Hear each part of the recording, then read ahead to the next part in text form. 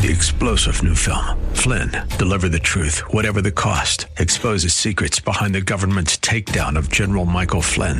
Flynn knew what the intel world had been up to. He ordered the first audit of the use of contractors. This set off alarm bells. He told the truth. He was the most dangerous person for Donald Trump to hire. They had to get rid of Flynn. Flynn, deliver the truth, whatever the cost. Available now. Watch it today. Go to salemnow.com. salemnow.com. The Bruce Hooley Show podcast is brought to you by HemisphereCoffeeRoasters.com. Creating jobs and restoring dignity one cup at a time. Good coffee doing good. Learn more at HemisphereCoffeeRoasters.com.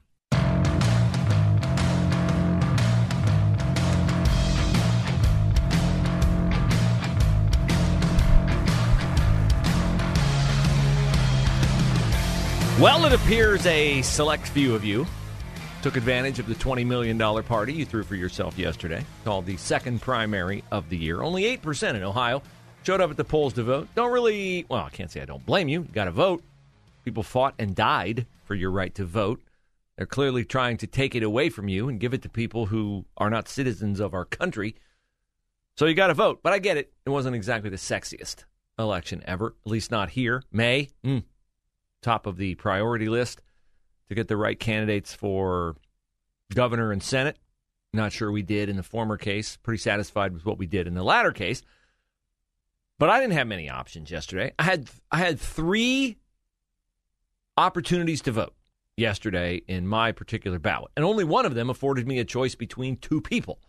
So perhaps it was that led to the low turnout in the state of Ohio. I think it was more that than what, shocking, I know that the Columbus Dispatch would get this wrong, than the fact that polling locations moved. I don't think there were traffic jams all day yesterday for people who went to their typical polling place and then, I can't vote here? I have to go across town and vote? They moved the locations on a lot of people because of, Maureen O'Connor, your Chief Justice of the Ohio Supreme Court, refusing to go along with the myriad of suggested legislative maps. But the results of the primary across Ohio, I think, show that Republicans are serious about getting rid of business as usual. That's what I see. State Central Committee, which has never really had much run in terms of its importance to voters, State Central Committee was one of the races left over to be contested in this primary. And at least in the areas that I keep my eyes on, it appears that the people who have been on the State Central Committee didn't do as well as those who want to be on, and they want to be on because they don't like how things have been done in terms of coming up with a party platform. And one of the things they really don't like are endorsements of Republicans by other Republicans. There is a term out there, Rhino, Republican in name only, another little more derisive term, squish, given to people who have the Republican label but maybe don't personify the kind of values, not fully committed to being pro-life, not fully committed to fiscal conservatism, those kinds of things.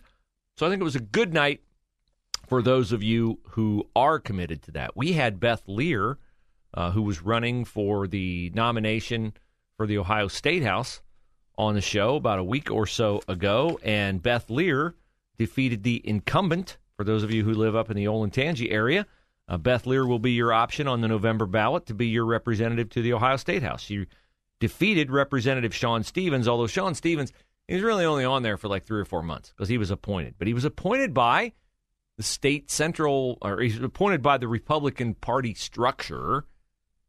And so to have someone who was that new and had the glow of the Republican Party structure on him lose, and he did lose, and it really wasn't all that close, that tells me something. We'll talk about these kinds of takeaways from the primary with Jack Windsor of the Ohio Press Network. Jack will join us at noon today. Well, actually 12:05, so we're looking forward to having Jack on the show. And I'm sure Jack will have an opinion on the story I will get to next. But first, let me squeeze in, because many of you are parents of Columbus City school students. My sympathies on that.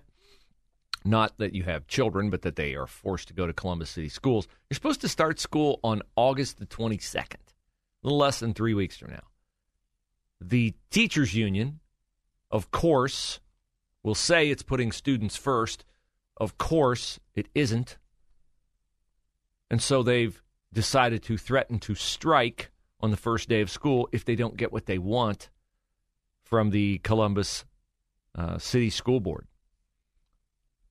The school board went into executive session last night at the start of their meeting, and they basically said, look, we're not saying we don't want to negotiate. We're not saying we walked away, but we've made an offer, and that's our offer. The teachers union president, John Caniglio, says, for us, there is no final offer. There's a tentative agreement, and we have not reached that point yet.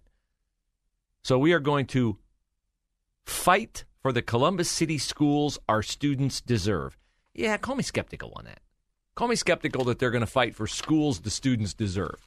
Because one of the things they're fighting for is smaller class size. Okay, that sounds good, right? Smaller class size, more personal instruction. Good thing. What is the average size of a Columbus City Schools class? What do you think it is? I had an idea in my head what it was. I thought it was probably around 30. Producer Pam, you care to make a guess? Average 27? 27. That's Producer Pam's guess. That's my guess. According to the Columbus City School Board, the average class size is currently 22 students or fewer. And they want it smaller? Wow. Now, what would happen if we got smaller class sizes? We would need what? More teachers. More teachers. And if we had more teachers, what would more teachers be doing? They would be paying more union dues. Who would benefit from that? Oh, the union would benefit from that. Yeah, shocker. They want smaller class size. So call me skeptical, John Caniglio, that your teachers can't manage less than 24 kids in a classroom. I went to a rural school district. We had about 30 kids in every class. My grandma was a teacher. Yes. In Southern Ohio. Yes. Small district, but still. She taught 3rd and 4th grade combined for many, many years. Wow. My guess is more than 22 at a time if you had 3rd and 4th combined. Yes, exactly. That's like herding cats. Way to go, Grandma. Yeah. All right. The Columbus Education Association will vote on the offer that is on the table this Thursday. They will roundly reject that, of course. And speaking of roundly rejecting, I am roundly rejecting the idea that Mayor Andrew Ginther or anybody in his administration really cares much about making your city any safer. And the reason I say that is because Columbus City Council recently passed an ordinance that allows Andrew Ginther to get rid of more of the city's top cops. Why does he want to get rid of more of the city's top cops? They just got rid of, 100 of their most experienced officers at a $200,000 payout. They were willing to pay $20 million. Yeah, I did it two ways. I did the math on paper. I wrote down 200,000, and then I added 2 zeros to it because you're multiplying it times 100. And then I thought, 20 million, that can't be right. So I got my phone out and punched up the calculator, and sure enough, that's $20 million. They spent $20 million to get rid of 100 of their most senior cops. Now who do you think they want to get rid of?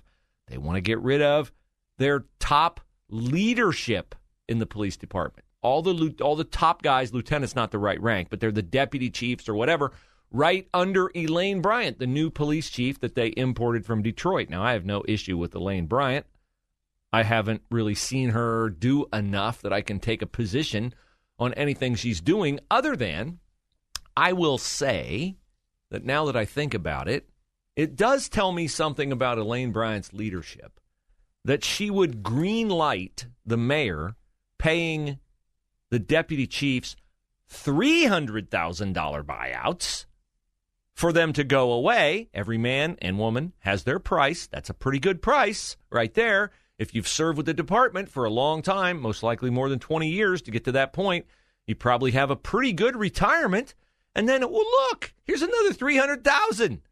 And look, maybe I'd rather be the chief of police or the assistant chief of police in, Westerville, Dublin, New Albany, Gahanna, Hilliard, Dublin. Probably a better place for me to go. Less crime. Not that there isn't crime. There's crime. But less crime. Soft landing spot at a suburban district. And I get $300,000 from the city of Columbus. So what does that tell me about Elaine Bryant? I mean, if I'm coming in here from Detroit and I got issues with stolen cars, we got an update on the stolen car numbers in Central Ohio coming up for you. We got record murder totals the past 2 years. The first thing I'm doing is I'm sitting down with the leaders I inherit, and I'm going, hey, help me understand this city because we got to get our arms around that. And if she is, after being here, a year, a little more than a year, ready to say, I'm getting rid of these guys. Get rid of these guys. Why would they be getting rid of these guys? Well, Andrew Ginther tells you why they're getting rid of them. He said to ABC6 on Friday that they want to get rid of anybody who is not on board with Elaine Bryan and her leadership. Now, I would prefer that there be some kind of meeting of the minds, some kind of agree to compromise. Elaine Bryant's certainly entitled to come in here from Detroit and have her own ideas on how to head the department. That's what got her the job, after all. But I don't think that necessarily means she has to come in here and say, and if you're not on board with everything I want to do, then off with your head and out of here. And here's $300,000 to go away. I don't think that's the best way to do it. You know, this is going to make your city less safe. It just is. You cannot get rid of all the good cops they got rid of, the most experienced, and get rid of a lot of the top leaders who've led them and expect not to suffer real boots-on-the-ground issues. We'll delve into that more next on The Bruce Hooley Show.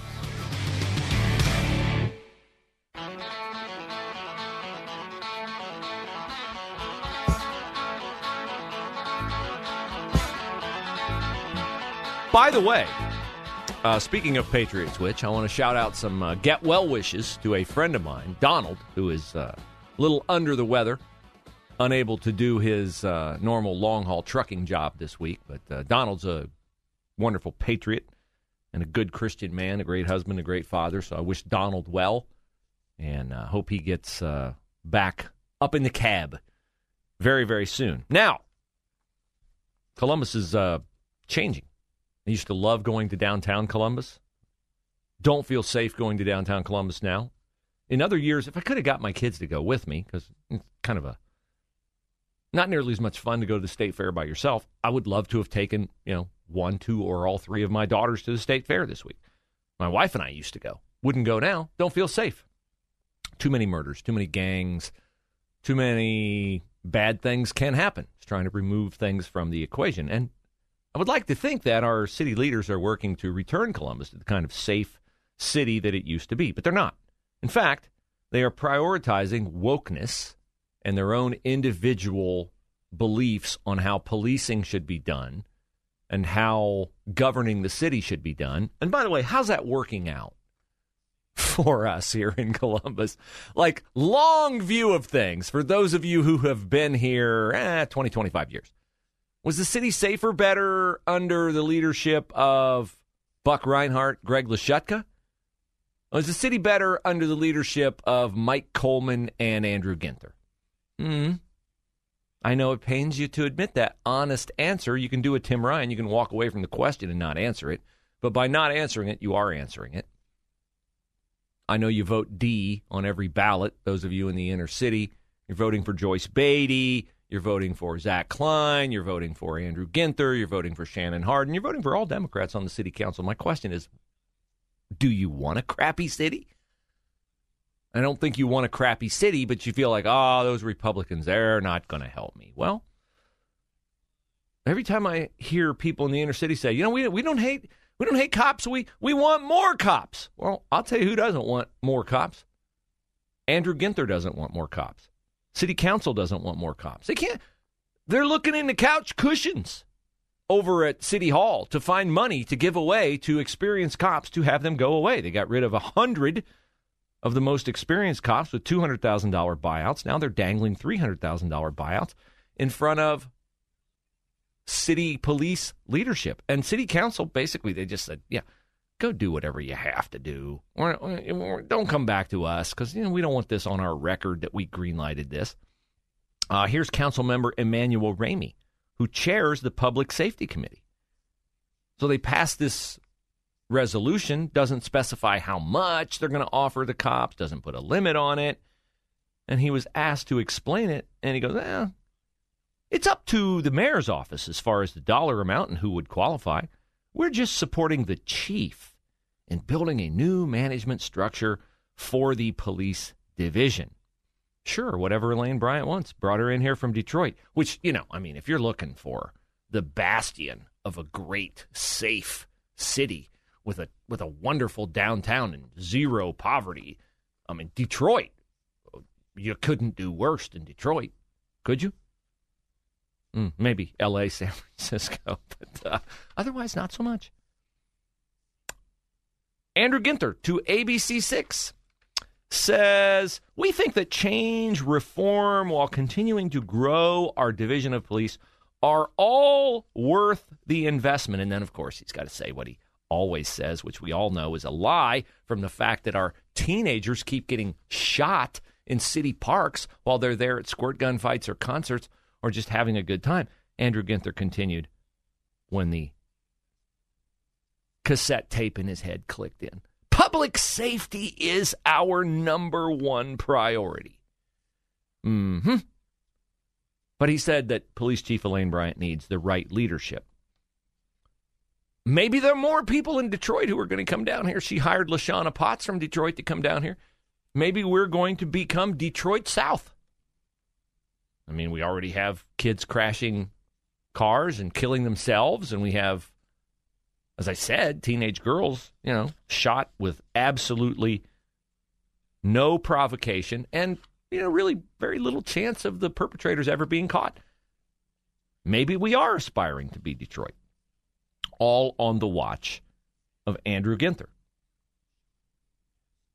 Ginther said last summer in announcing the buyouts that cost the city $20 million to get rid of the 100 officers that they could leave because they were, quote, not on board with the vision of the new police chief. A lot of folks are energized by this chief, Ginther said a year ago. There are some that are clearly resistant to change and reform, and that's fine. That's a chance for them to police somewhere else. Now, Elaine Bryant, as for her situation, she's the one who's left with a department shy of officers. And she said, yeah, we're not going to be able to replace those 100 officers really, really fast because they have to go through training, cadet training, and then they have to ride along with an experienced officer, if they can find one, who hasn't retired. So I would just say it does not appear to me that this city's leadership, the mayor, or even the police chief, is serious about making this city safer. Now, they may say you got to go backwards before you can go forwards. But when you go backwards on city safety, people die. People get robbed. People get traumatized. It's not like you say, 2 steps back, 3 forward. There are personal consequences to these measures taken by, not to them. There's no personal consequences to them. Andrew Ginther is going to be safe wherever he lives. My guess is he doesn't live in Linden, Hilltop, or Franklinton. Because if he did, he'd have a different view of doing what he's doing. Now, we are in August, last weekend, July 29th, 30th, 31st. There were more than 30 attempted and successful car thefts, most in the short north. We said the average car theft in Columbus is 10 per day, so we held to the average. But we've talked about Kias and Hyundais being particularly vulnerable because of the fact that their door handles are easy to break. In 2022, they've had over 1,000 reported Hyundais stolen. Last year, 187. It's increased by 5 times. Kia drivers are close to 1,000 car thefts this year, compared to 169 a year ago. So, the thefts, if you drive a Hyundai or a Kia, get a, what do they call that thing you put on the steering wheel? The club. Yeah. Otherwise, the Kia boys, that's another kind of club. They'll be coming for your vehicle. 3-star General Michael J. Flynn, head of the Pentagon Intelligence Agency, knew all the government's dirty secrets. He was one of the most respected generals in the military. Flynn knew what the intel world had been up to. He understood its funding. He ordered the first audit of the use of contractors. This set off alarm bells. The explosive new documentary, Flynn, Deliver the Truth, Whatever the Cost, uncovers the facts behind this scandal. Flynn told the truth. He was the most dangerous person for Donald Trump to hire. I find out the worst enemy that I'm going to face in my life is right here in America. They took my assessment and they wanted me to change it. And I was like, I'm not changing it. They had to get rid of Flynn. With in-depth interviews, archival footage, and never-before-seen personal records of the man behind the headlines. I just felt like I was drowning. Flynn, Deliver the Truth, Whatever the Cost. Available now. Watch it today. Go to salemnow.com. salemnow.com.